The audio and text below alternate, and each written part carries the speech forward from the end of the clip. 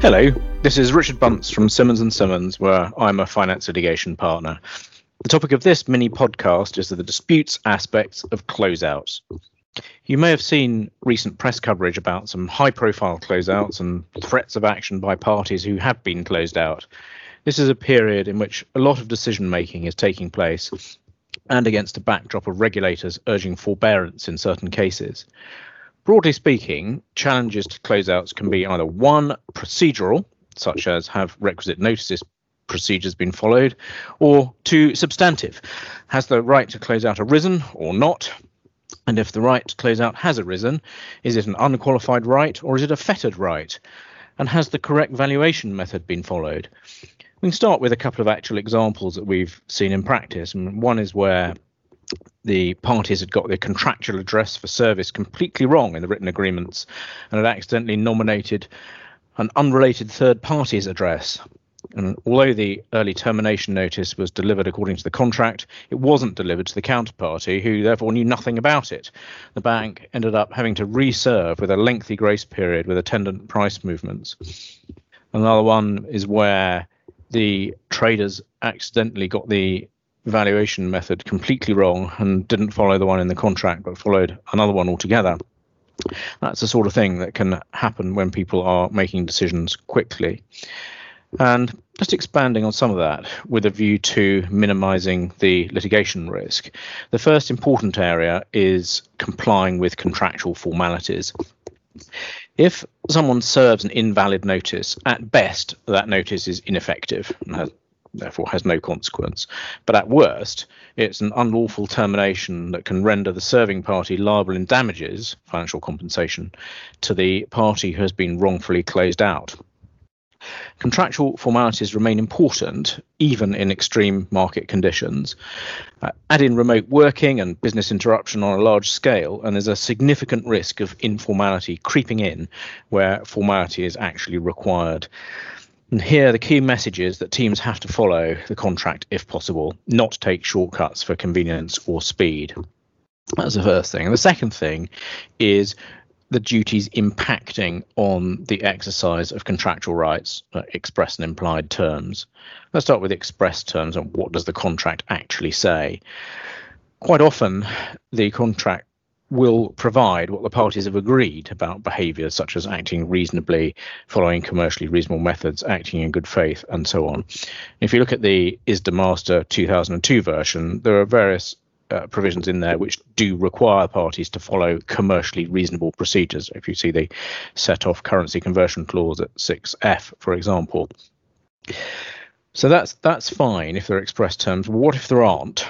Well, and then you're looking at implied terms, where the contract is silent. What, if anything, will the law imply?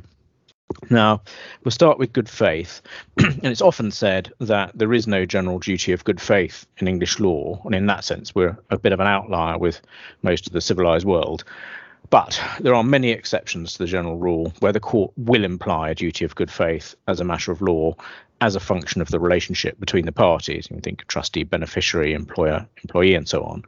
And one of the circumstances in which there is an implied duty of good faith is in the context of contractual discretions. Note that there is some uncertainty around what amounts to a contractual discretion. The authorities suggest that a contractual discretion involves an assessment or choosing from a range of options, taking into account the interest of both parties, and does not include circumstances where a party is deciding whether or not to exercise a remedial right, such as termination or rescission. Another way of looking at that is to say that a contractual discretion arises where one party to a contract is afforded a right to determine a substantive matter which may have an effect on the interest of both parties, and so involve elements of potential conflicts of interest. Therefore, the mere fact that a contracting party has a choice to exercise does not of itself attract the operation of an implied term, and a term should not be implied where a contracting party has a decision to make in relation to the exercise of an absolute contractual right. Similarly, the discretion conferred may be found on its true construction to be unqualified, and in that case, the court ought not to imply a term restraining the exercise of the right, given the rule that an implied term cannot contradict or be inconsistent with an expressed term of the contract. But under the general law for a long time, where a party does have a contractual discretion, the courts will imply a term into the contract requiring the relevant party to exercise its discretion in a way which is not irrational, capricious, or arbitrary in a public law sense.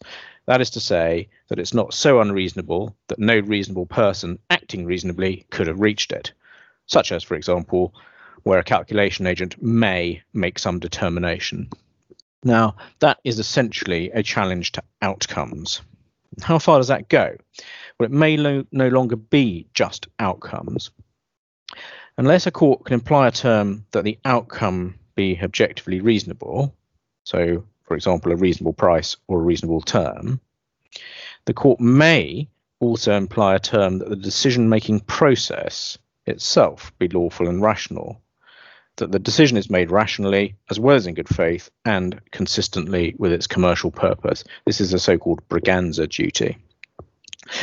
Where that gets us to is because of the risk that an adversely affected party could seek to interfere with the exercise of a discretion, it's important that the party exercising the discretion can demonstrate that its decision-making process is rational and made in good faith for a proper commercial purpose.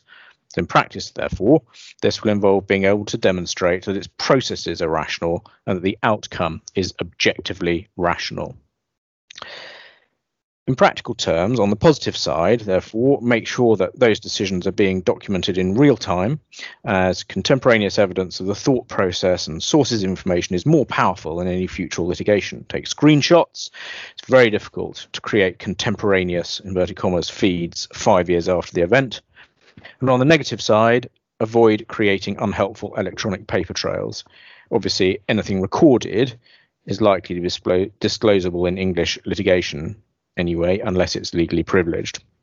So to wrap up, if hindsight proves unkind, 2 or 3 years down the line, what matters is an audit trail of a reasoned decision made by the right people and with the contractual formalities complied with. And the cases that prove stickier are the ones where hindsight gets a helping hand from lack of records, an apparent conflict of interest, or departure from process.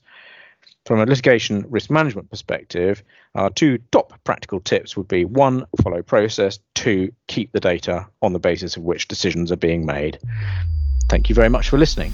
Goodbye.